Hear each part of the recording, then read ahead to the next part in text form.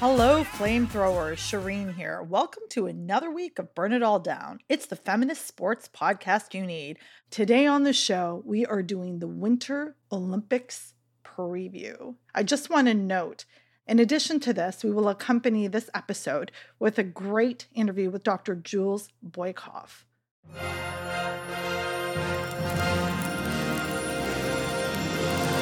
The Winter Olympics, the Parthenon of athletic feats. Stories of glory, moments of despair and defeat, all amidst a winter wonderland. What encapsulates the human experience more than athletes, coaches, medical staff, thousands of volunteers giving us everything? The vulnerability and the immediate responses of echo and joy all over the world. Also, what of the many people protesting or objecting to the games? They cite the oppression of Uyghurs, human rights abuses, lack of press freedoms, the corruption intertwined with the Olympics, the continued dangers of COVID-19, and the environmental impacts this mega event will have on China and its people. There is so much to reconcile as we balance and accept our contradictions. One loves the purity of sport and parasport and appreciates the theater that this Winter Games will provide. We remain vigilant in interrogating the injustices.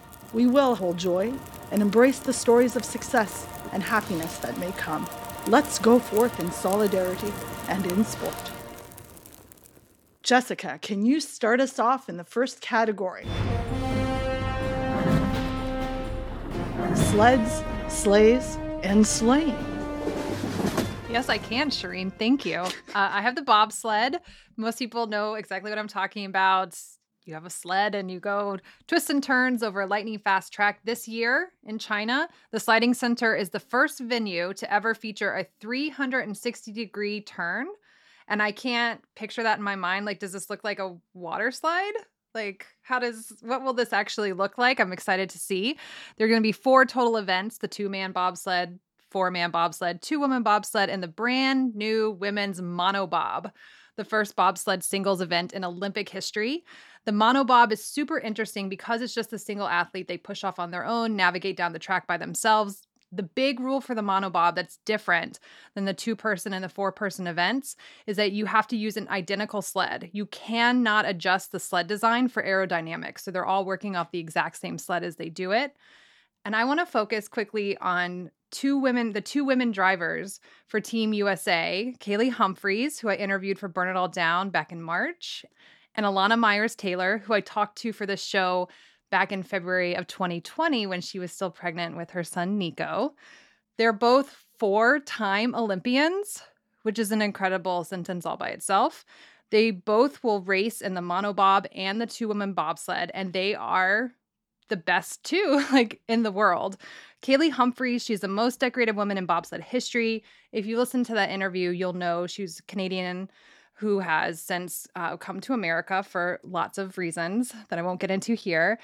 She's won 3 Olympic medals, 2 golds, a bronze. She has 13 World Championship medals. She's a 4-time world and 4-time overall World Cup champion in the 2-women's bobsled. And she is the 2021 monobob world champion. Okay, so that's Kaylee. Alana has won silver medals at both the 2014 and 2018 Olympic Winter Games. She's a 2-time women's bobsled world and overall World Cup champion. She's won 19 World Cup races as well. And she is now, again, the overall World Cup champion going into the Olympics. After 4 wins in the monobob this season, she also claimed the Women's Monobob World Series title. We love our mom athletes on this show. I don't know what the rules are about babies at the Olympics, but I did read on her Team USA page that her dream is to get on the podium and to hold her son Nico in her arms at that time. So we here at Burn All Down will be rooting for Alana. I just want to say, I know that he's there because she noted that she couldn't stay in the village with him, but she's in a hotel with him. Okay, good. Okay, so this could happen. Awesome. So the bobsled will take place from February 11th to February 19th. Brenda, I thought of this for you particularly because skeleton, Halloween, so this sport made sense for you to present to everybody. Thank you. It's also the one I'm least likely to ever practice. So the difference between a bobsled and skeleton is that in the skeleton, you're head first. the worst thing I've ever seen, ever. 80 to 90 miles an hour with your head first. Like, It's one of those where you're like, who invented this? Who did this first and then decided to keep doing it? Definitely someone who thought it was going to be like more 5 to 10 miles an hour is my guess. But in any case, this has traditionally in the men's been dominated by Latvia, and particularly Martins Dukers is his name, and his brother Tomas is another Olympian. But really, Martins Dukers is a really big deal in this sport. The last 3 gold medalists in women's skeleton at the Olympics have all represented Great Britain. This year, they're taking place from February 10th to February 12th. Going into this one, though, Jacqueline Narracott of Australia is the World Cup winner, and she is maybe going to really break up this whole Latvian domination, Great Britain domination of the sport. For me, what I was really interested in is the helmets. Because of the nature of this sport, they really care about the helmets. And there's a great video over at the Olympics channel, and it sort of details how important and personal the helmets are to these athletes. Skeleton athletes love to show their alter ego, their secondary personality during competition. And they do that through their helmet designs. And it can be anything from a superhero movie character, a metaphor, I don't know, like a patriotic symbol, something inspiring and something sometimes also simply intimidating and fierce. So Gano's Akwasi Ferpong describes his lion eating a rabbit helmet, which I'm really sad about because rabbits are my Matronus. But he really feels strongly about this. I definitely think that if you can go 80, 90 miles per hour head first, you're already a superhero. A little bit of a crazy superhero, obviously. But we're always trying to strive for perfection. We are wanting to make as least a mistake as possible, any way that we can find to go faster. He talks about how one woman has her mother on her helmet, and I would just like to say the least endearing helmet that I saw was in fact Latvia's Martins Dukers, the most decorated skeletoner, which is just all black. It's sort of like the villain that you would expect. So take a look at that if you get a chance. Ghanaian helmets are amazing, but I'm not getting one anyway, no matter how cool. This is terrifying. I think you should have a burn it all down helmet. With flames on it, that would look so good going down the ice. Totally. For a bike, for a tricycle, yes. I did put the burn it all down sticker on my bike helmet, okay, but I'm not going on a skeleton. Okay, so I have luge. I love this because luge in French actually means small sled. And luge debuted in 1964. Singles are feet first, face up, as opposed to the skeleton head first. So it's exciting and also looks insanely dangerous. Lugers can reach speeds of up to more than 130 kilometers, which is 80 miles. And the track is about, for luge in particular, is about 4.8 kilometers, 3 miles. And luge, along with the sliding events, are actually being held at the new Yanqing National Sliding Center. The temperature of these sliding centers is optimal at -8 degrees Celsius. I have no idea what that is in Fahrenheit. I feel like it's like 40, 30. I don't know. Fucking cold is what I hear. It's cold. So that's all I need. For luge, there's 4 different categories: men's singles, men's doubles, women's singles, and then team relay, which is men and women. The team relay was introduced in Sochi in 2014. So what's really fascinating about the team relay is on the way down, you have to reach up and hit a button in order to open the gate for the next loser. What if you don't? The gate doesn't open. It's part of what you have to do. Holy. It's wild. Trust fall. Yeah, it's unbelievable. I went to YouTube and was watching the races from Pyeongchang. So Germany dominates the sport. And in Pyeongchang, Tobias Wendel and Tobias Artl, who won the second consecutive gold in the men's doubles, and they're known as the Bayern Express, which I thought was actually quite funny. And the most decorated women luger athlete is Natalie Gessenberger of Germany, and she's also in the relay. She will be looking to medal for a 3rd time. And Germany, Austria, Canada, and the US are the top faves. Now, concerns with luge. Sled tumbling over is always a concern and a problem. Declining speed and feet hitting the ice is also a problem. So we're looking for safe and clean runs. Lindsay's face right now. So, of course, I found luge puns. And the best one I found is, even if you win a luge event, you're still a loser. Oh, no. Sorry, it was too good to pass. That's funny. Next category. Double trouble. Dr. Davis, please start us off. Yeah, I will. So this is the Nordic Combined, which I have my entire life been calling the Nordic Combine. So there you go. You already know something new. Do we? It's two sports in one, the combination of ski jumping and cross-country skiing. Now, it's one of the original sports. It happened back since the inaugural games in 1924. It used to be that they would start with the cross-country skiing, and then at the end of that, you would jump. But people were too tired after skiing. And so they've now changed it. And so what you do now is you jump first, some people getting heights as many as 400 feet going 60 miles per hour. And then based on how well you score in the jump is where you start for the ski portion. So if you win, if you're the highest scorer for the ski jump portion, you get to go first. And everybody else is staggered based on their points. So there's a short hill. So they do like a jump off a short hill and then this long race. They do a large hill, and they also have a team large hill competition.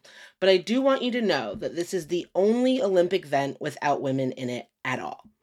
This has been something that they have been pushing for, to add women into the Nordic Combined, and actually added it at the World Cup level in back 2-3 years ago with the idea that it would be included in the Olympic Games. And then they decided 18 months ago, oops, never mind, we need more quote unquote development in that area. Let me tell you, the women who have been pouring their heart and soul into this are very mad. I just want to read you a quick quote from Anika Malachinsky, who is training in this event. And she was like, I think it's insane. We're living in the 20th century. We're still experiencing inequality, not only in our daily lives, but over a sport we put our souls into. It doesn't feel good at all. As much as I love Nordic Combined, it's absolutely awful having to fight with other girls to get it out into the world. How are we the only Olympic sport that doesn't have both men and women in the games for no reason at all? So if you still want to watch this event and you want to watch the men, Eric Frenzel is the German GOAT, and he is vying to be literally the most decorated and greatest Nordic Combined athlete of all time. I myself am cheering for Akito Watabe, who's like the only non-Nordic player in the race. He's Japanese, and he's scored silver at the last few world competitions. So like, he's getting there. He's very close. We'll see if this is the year. And of course, Jarl Magnus Ribber is trying to restore glory for Norway. He was 4th, last off the podium at the last 2 Olympic and World cycles. And lastly, you should know that Norway invented this and dominated it for much of the 20th century. The German team has swept the medal stand in the last years. This is like a huge rivalry. And so Babyface Ribber, that's what they call him, Jarl, is trying to restore Norway's glory by breaking into the medal stand at this games. Damn. Just these Norwegian-German rivalries are so fascinating. Lindsay. Yeah, so I've got biathlon, which is a sport that is cross-country skiing and rifle shooting. Totally normal things to combine. So the shooting portion of the biathlon race is known as a bout. The shooting bout, you are either standing or in the prone position, which prone means on your belly. I actually did not know that. And if you miss a target or targets during a bout, you're penalized by either adding minutes to your time or by having to ski a fucking penalty loop near the exit of the shooting range. This whole thing is just like a torture. You might be shocked to know that it used to be called military patrol. So, we've really got some military origins here. There's an individual event, a relay event, a sprint event, a pursuit event, a mass start event, and a mixed relay. There's lots of sexism, of course, woven into these, even though this is an event with men's and women's races. Just the women's distances are just arbitrarily shorter than the men's distances for just like just so men can be like, we men, we strong, we better, you know? So like it's the pursuit race is 12.5 kilometers for men and 10 kilometers for the women. Mass start is 15 kilometers for men and then 12.5 kilometers for women. So the women can do 12.5 kilometers in the mass start, but in the pursuit, only 10K. It's just so fucking dumb. I'm sorry. But anyways, these biathlon events are going on all throughout the games, start on the 5th, go through February 19th. This is the lone Winter Olympic sport in which the U.S. has not won any Olympic medals, which is shocking because we love our guns. So I don't understand. I don't really think that's going to end this year. Germany, France, Sweden, Norway, the usuals are supposed to dominate the medals.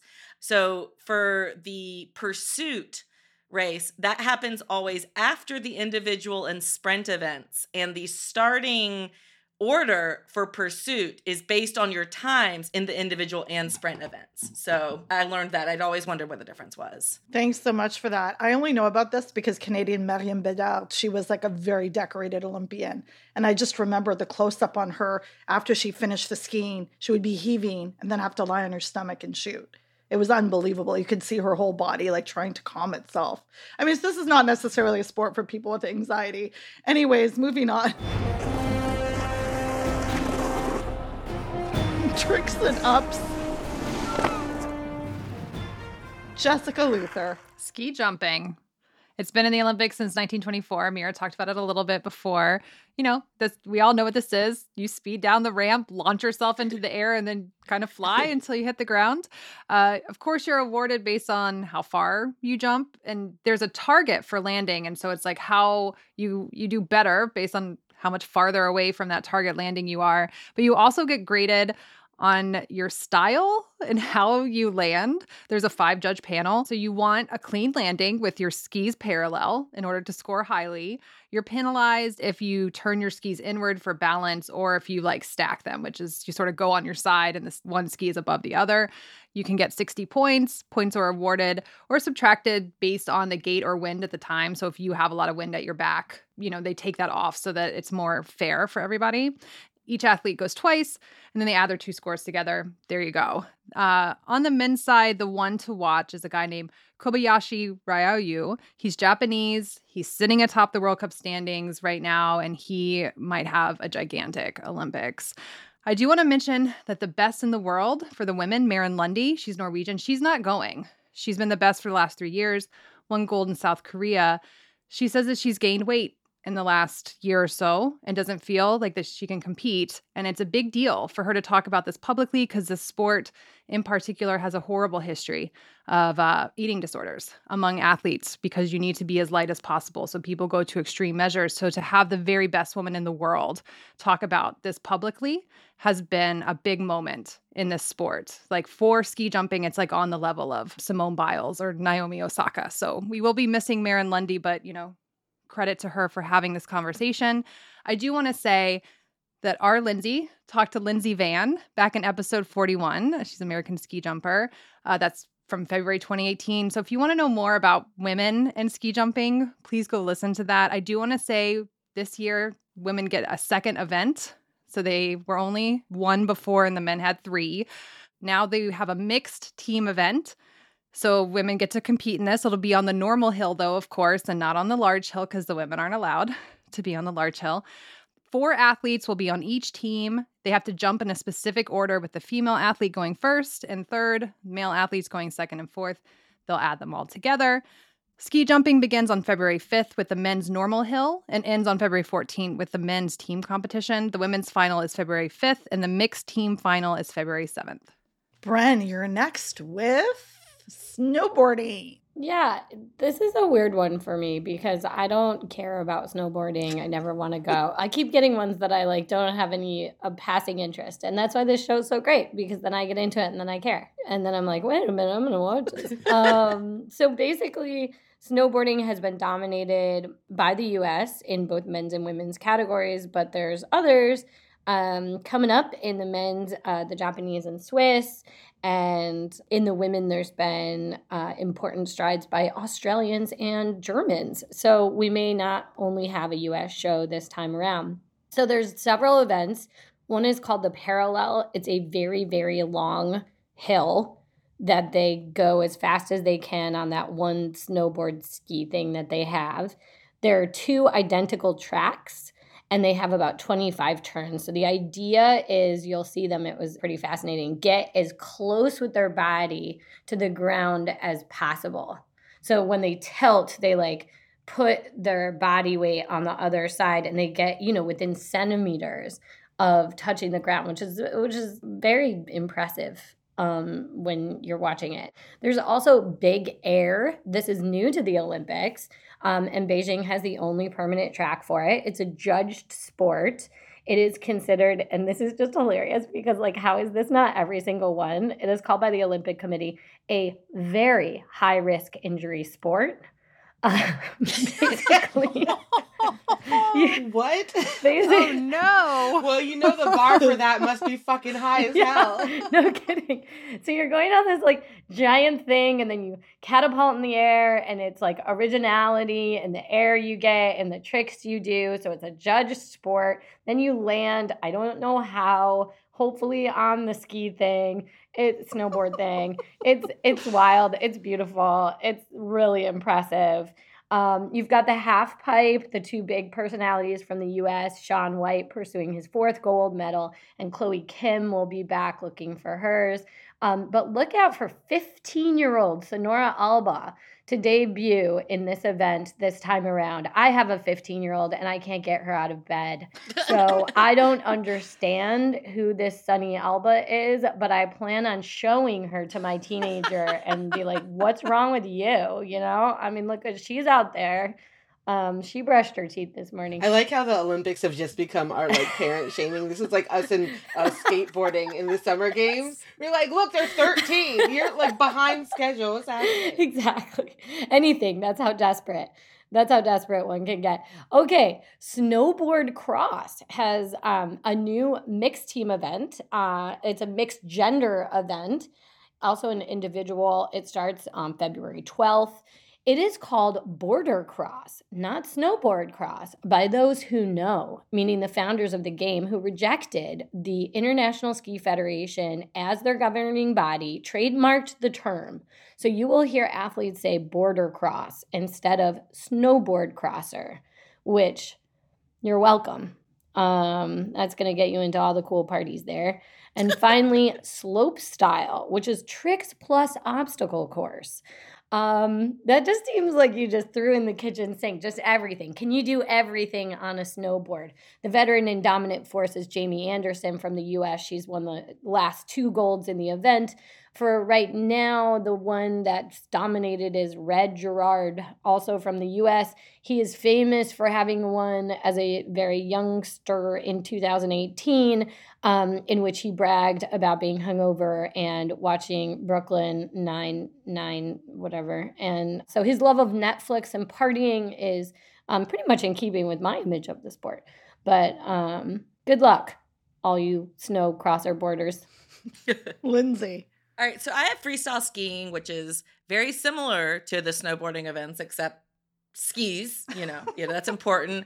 I'm just going to go over, though, these 6 events because I know Brenda just went over them in snowboarding, but there are little differences.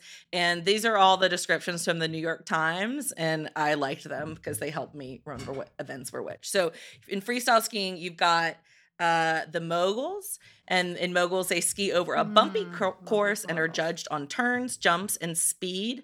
Aerials is the new for skiing. This is brand new event. Sounds like it's similar to like the big air, but it's skiers launch themselves off a ramp and perform flips and spins. You've got ski cross, in which they race against one another in groups of 4. That's one of my favorite events every time. Slope style, where they ski down the course with rails and jumps. And then, of course, half pipe, where they perform in a U-shaped bowl. I wanted to kind of talk about an athlete that you're going to hear a whole lot about in Beijing. This is Eileen Gu, who is China's most promising medal hope by far. She was the only Chinese prominent athlete to compete in the 2020-2021 World Cup season in any winter sport. She's going to compete in 3 freestyle events in Beijing: big air, half pipe, and slope style. She's secured a World Cup victory in 2021 in all 3 disciplines, so definitely a medal favorite. And then she's 18 years old. She's born in San Francisco to an American father and a Chinese mother, goes to Stanford, speaks fluent Mandarin, started to represent China in 2019. She's literally a model. I mean, she's just like catnip to media. So we'll be very familiar with her. She seems to be handling the pressure pretty well. On China's TikTok, there was a viral video after she lost at the X Games being like, Chinese fans, let's not put too much pressure on Gu. And Eileen responded directly to that with crying faces, being like, why don't you just have more faith in me? So she's ready to go.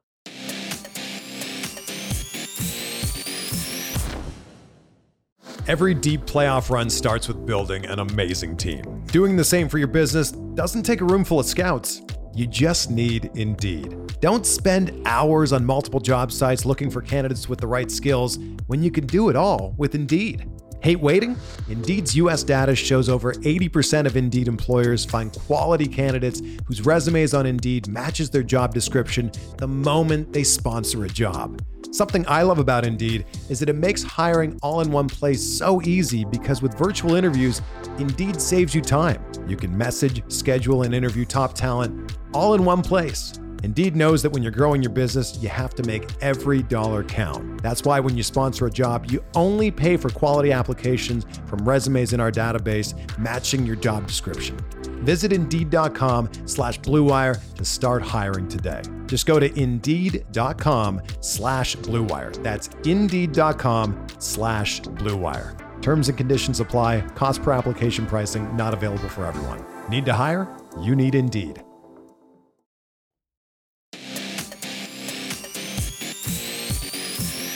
Next category is sticks and stones.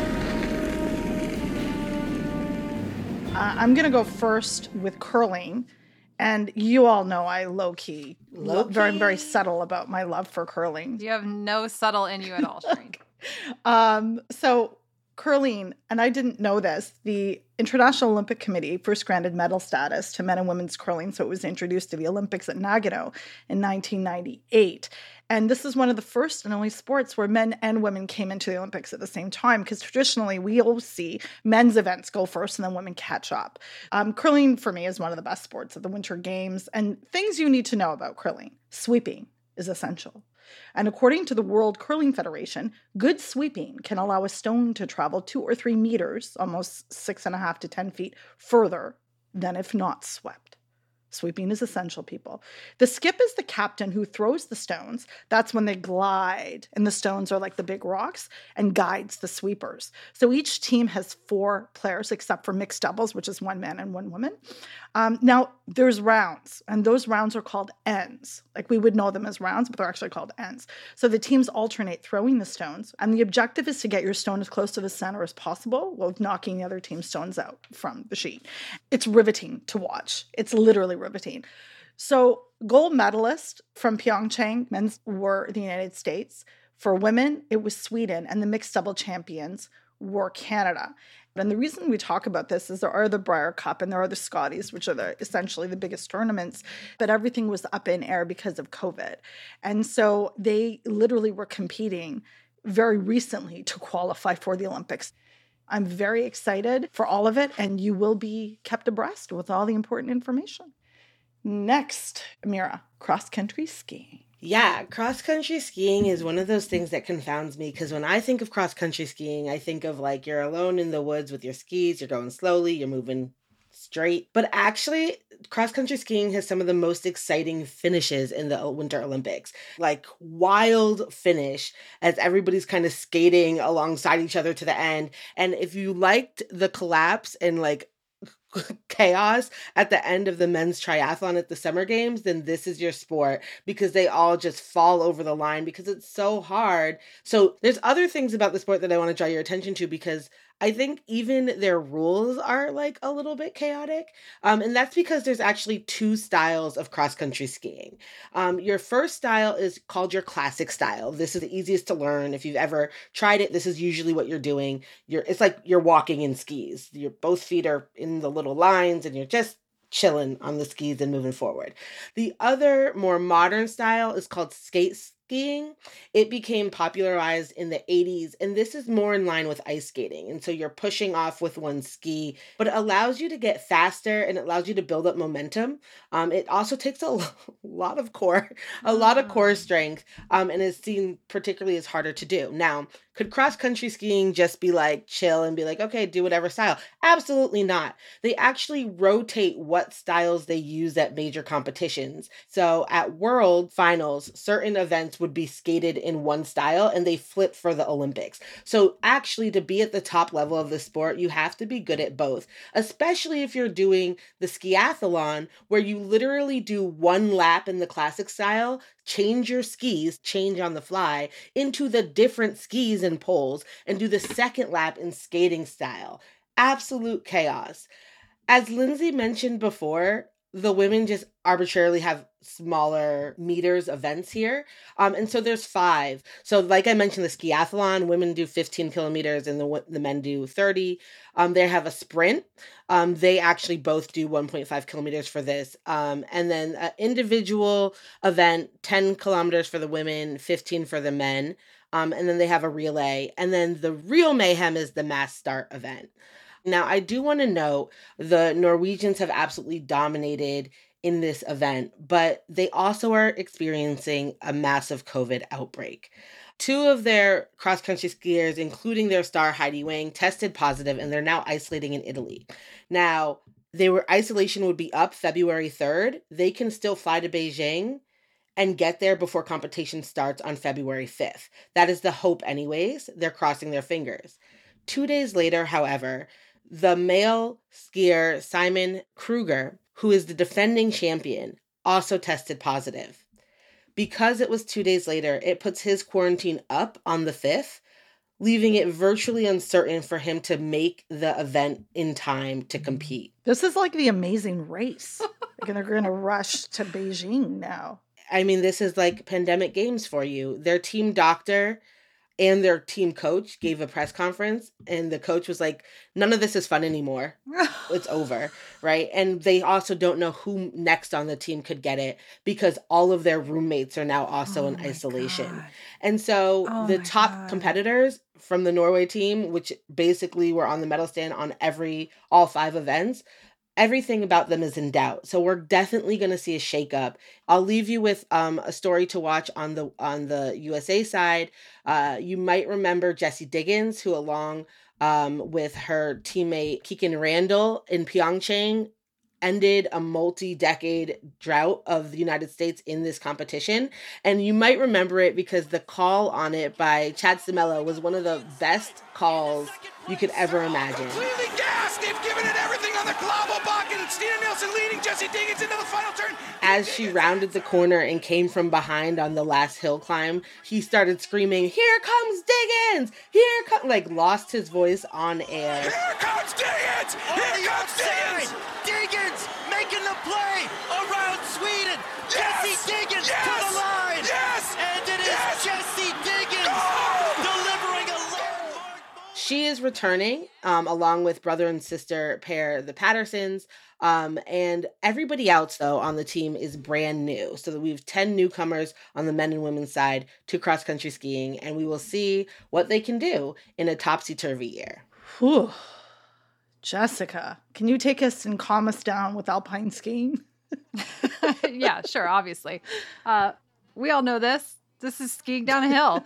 It's been in the Olympics since 1936. We're talking about races where people are winning by tenths of a second. You'll see the skiers navigate colored gates spread across the mountain slope, and they're like zigzagging back and forth, but they get so fast on these skis. They're going about 150 kilometers per hour. They can get up to that. That's around 93 miles per hour that they're flying down these mountains. It's the fastest. I did learn that skiing is the fastest non-motorized form of transport. And I just want to tell you that the men's speed skiing world record is 157 miles per hour. Isn't that wild? Not in the Olympics. You won't see this in the Olympics, but I just need you to know that number. Okay, so there's 6 events. There's just straight up downhill. You're going as fast as you can. It's a speed event. The slalom, which is more of a technical event. This is the one with the gates and the really sharp turns. It's the shortest course for the downhill skiing.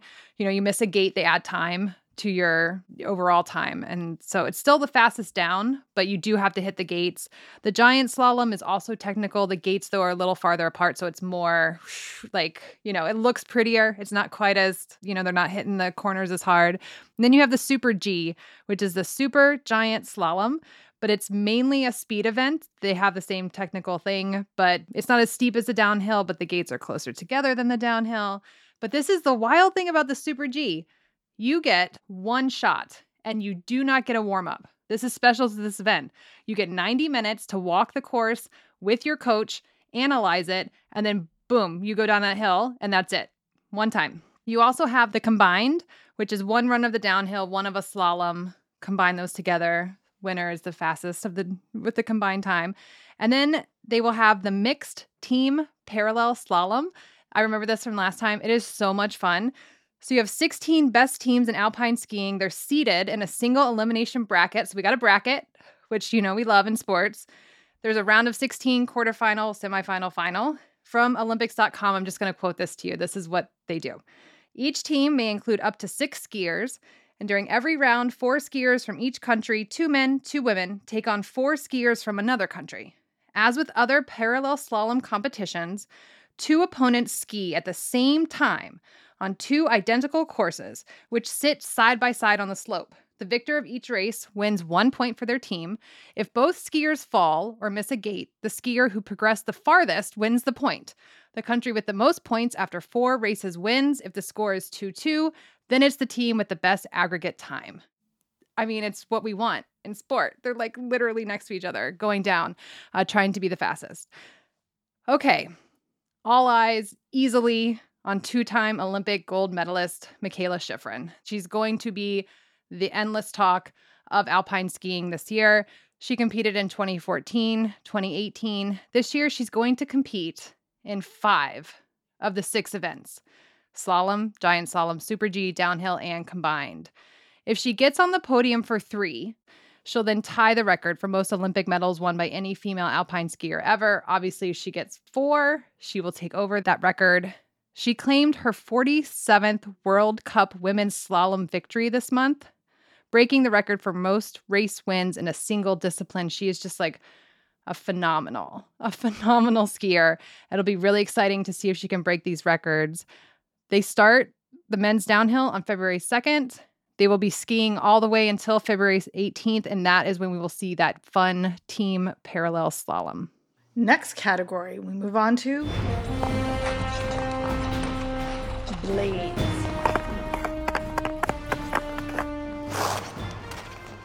Brenda. Okay, so I have short track speed skating, which is... There's Black people in this event. I know. There is.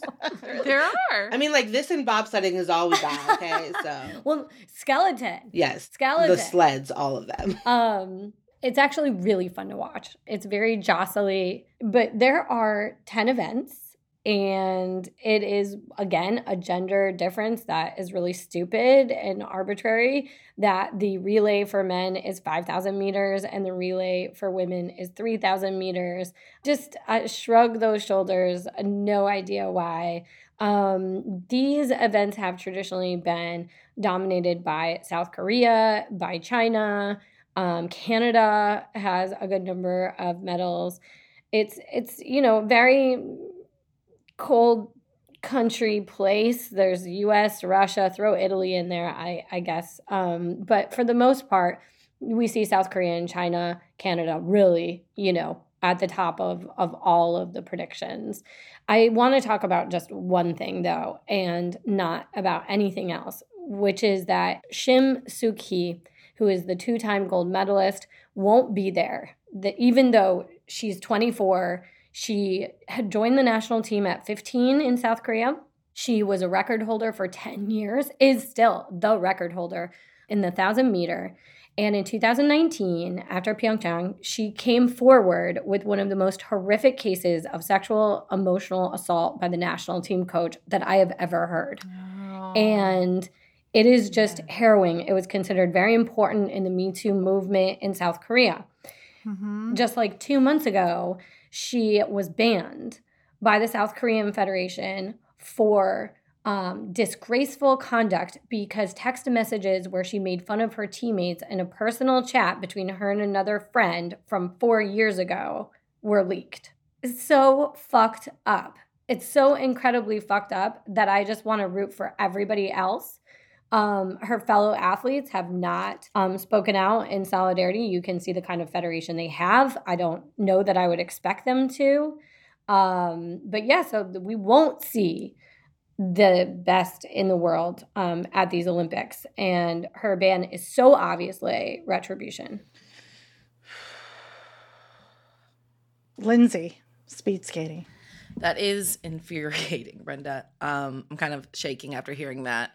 So speed skating is obviously in the same family, but it's not on the short track. It's on the longer oval. You go 2 at a time for all events except for the mass start where, well, that's self-explanatory.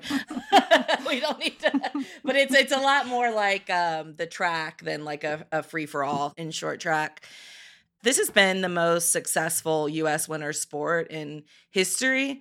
But since 2010, it's been pretty much a drought. And there's been a lot of allegations of mismanagement and abuse and just terrible planning. Just the skaters in the U.S. have not felt taken care of in speed skating, but it looks like things are back on track. I don't know if you'll remember the 2014 games with the drama with the suits, whether or not like the suits weren't as like good as they were supposed to be. And then they hadn't trained in the right conditions at training camp. Anyways, I was writing about the Winter Olympics for Bleacher Report at the time. So I got all into that. But anyways, there are 3 really big medal hopes for the United States. Brittany Bowe ranked number 1 in the world in the 1,000 meter. The gold medal favorite, and she really needs an Olympic singles medal to cap her legendary career. Joey Mantilla is the number 1 in the world in the 1,500 meter, and also a 3-time world champion in mass start. And then Erin Jackson, former Burn It All Down guest. She is the number 1 ranked skater in 500 meters. She's had such a successful 4 years after just switching from inline to speed skating on ice soon before the Pyeongchang Olympics. She's now the favorite, but she stumbled in qualifiers in the U.S. Olympic trials, and it ended up being that she didn't qualify for the team. She finished behind Brittany Bowe and another athlete, but Brittany Bowe gave up her position in the 500 meters to Erin Jackson because Erin Jackson is that big of a medal favorite. But because good things happen to good people, because of how the quotas worked out, Brittany Bowe now actually gets to skate in the 500 meters as well. So that's good news. We'll be cheering them on. One other person I wanted to note, at 49, Claudia Pechstein of Germany will be the oldest woman to compete at the Winter Olympics and the second athlete and only woman to compete in 8. She qualified in the mass start. So we'll be rooting her on because that's incredible. Just want to start by saying ice hockey. We've had a lot of Americana on this episode because, understandably, 4 of my co-hosts, beloved co-hosts, are American. Let's shine, folks. Ice hockey. The USA versus Canada is arguably the most hype rivalry in women's sports, who technically starts before the Olympics with games commencing on the 3rd. While Canada are the current reigning world champions, the USA are the gold medalists from Pyeongchang. They beat Canada in an absolutely heartbreaking, devastating win. Thrilling, incredible, enthralling, amazing. I wrote my own script, obviously. Finland won the bronze, but just wanted to include that I had the pleasure of interviewing Monique and Jocelyn Lamoureux on March 4th, 2021, that dropped. And they're the American legends who retired soon after. But just want to say this. There's only 2 groups in ice hockey. It's going to be a really intense, wonderful competition. Group A is USA, Canada, Finland, the Russian Olympic Committee, Switzerland. Group B, Japan, Czech Republic, Sweden, Denmark, and China. Now, some of y'all are like, China actually has a pretty burgeoning women's hockey league that was, expanded an off-season from the CWHL. We had players playing over there. I think it's also important to talk about how, very recently, and a lot of people didn't know this, Canada did beat the United States off the stick of Marie-Philippe Poulin in overtime to win us the world championship. And I will just keep repeating this because right now I have the mic anyway. So men's, let's move on to men's. I mean, honestly, men's hockey, there's so much going on there all the time. But in Pyeongchang, I will say the Olympic athletes from Russia won gold against Germany in OT and Canada won bronze. So both gold medals from Pyeongchang were in OT. The NHLers are not going to the Olympics this year in what was essentially a controversial decision and boiled down to which sports mafia was protecting their money the most. And the NHL won there. So for the men, Group A is Canada, US, Germany, and China. So now China are the least likely to be decimated because the NHLers are not actually going. Group B, Russian Olympic Committee, Czech Republic, Switzerland, Denmark. Group C is Finland, Sweden, Slovakia, and Latvia. Of course, top contenders are always Russia, US, Canada, Sweden. I'm excited for this. I'm excited for all the hockey, and you will hear and see me commenting in CBC studios over the Olympics. So look for that. And to bring us home, Dr. Amir Rose Davis and the figure skating. Yeah, figure skating is obviously one of the most watched and beloved events at the Winter Olympics. And it consists of the women's skating program, both long and short form, as well as the men's ice dance, pair skating, and now the team event. Now, the team event is one of the efforts to bring gender parity into the Olympics. And so it features basically a selection of a man, a woman, and a partner. And they do a short program, and it's like all wrapped up together, and then they get to do a longer free skate program. The top teams move on. A lot of what I have my eye on is what we could see historically go down in terms of actual tricks and jumps thrown in competition. On the men's side, of course, you have two-time reigning Olympic champion Yuzuru Hanyu from Japan, who is attempting to be a three-time Olympic champion and one of the best figure skaters ever. He is also vying to land a quad axel that is 4.5 revolutions in midair and then landing. He has attempted this before, but he fell on the landing, so it was downgraded to a triple axel. So this is why it's so important. If you don't stick the landing, they will undercut your rotations, which is why it's so hard to fully land a quad axel because you actually have to stick it. He has a rivalry going on with American Nathan Chen, who didn't have a great trials, who fell and still won handedly. He is like really the only gold medalist option on the United States of America side. And he, of course, had a disappointing finish in Pyeongchang. And so a lot of eyes will be on the two of them. The other fun thing, of course, about Yuzuru is that the things thrown on the arena after he skates are like huge Winnie the Pooh dolls, the Japanese version of Winnie the Pooh dolls. And the IOC, because they're no fun losers, won't allow for him to bring his like big character doll and like put it with him in his like skate corner. But a lot of people are still sneaking in these Winnie the Pooh dolls to throw after his program. And hopefully he lands that quad axel, and then we can just have a reign of Winnie the Poohs in celebration. But on the women's side, probably we're going to see the first official quad jump, which is 4 rotations. It has been attempted twice before. And I know that we all think about Soraya Benali for her backflip, but actually the trick that she spent a lot of her career working towards was this quad jump. And she's actually said she thought that was much more difficult than flipping backwards and landing in a skate. She gave some quotes this month, which she was very excited to see, that some people were going to be attempting this. She said, it's good that finally after 30 years, somebody says we need to step it up and upgrade. You can't just keep doing triples in the same jump over for the rest of eternity. She was like, I was really ahead of my time. Triple, I could do that with my eyes closed. And so You have had people like Miki Ando from Japan attempt it, but she fell, so it was graded down to a triple. And men are allowed to do them in program, but the women, one of the reasons we haven't seen it attempted so much is because it's outlawed from their short skate program, and they only can do it in the free skate. But there are 2, maybe 3 Russian skaters who all could attempt to throw this quad. Something that you'll notice, this question about age, we know figure skating, like gymnastics, is one of those sports that skews really, really young. Whether we're talking about like Tara Lipinski when she was 15 and stuff like that. But even now, you have teenagers represented everywhere. In fact, the United States team is actually much older than most of the field. Mariah Bell is now officially the oldest American figure skater to go to the Olympics. How old is she, you might ask? That would be the very old age of 25.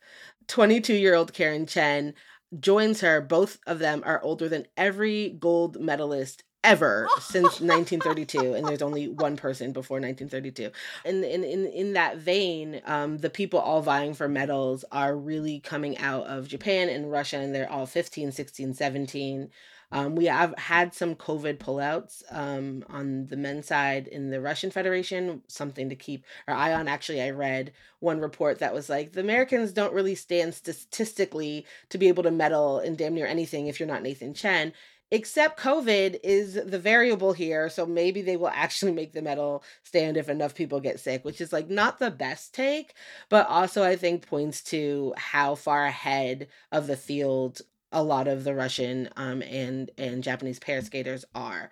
And so if you want to watch people just push athletic ability to the max and to do so in sparkles with music, then figure skating, of course, remains the event for you.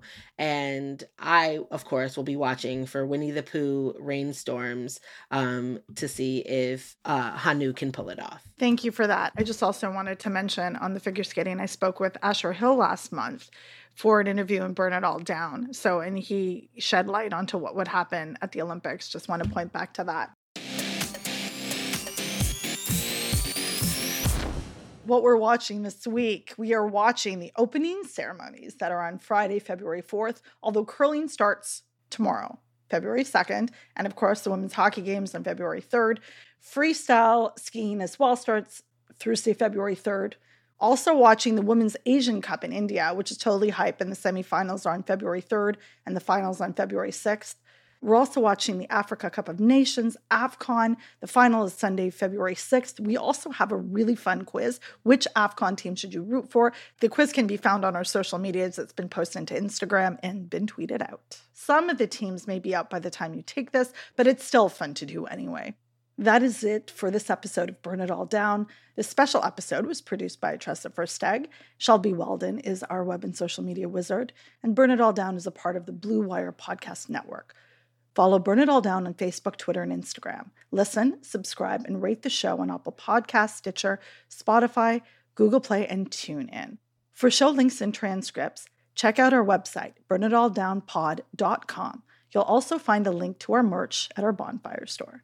And thank you to our patrons. Your support means the world. If you want to become a sustaining donor to our show, visit patreon.com/burnitalldown. Burn on and not out, and keep warm.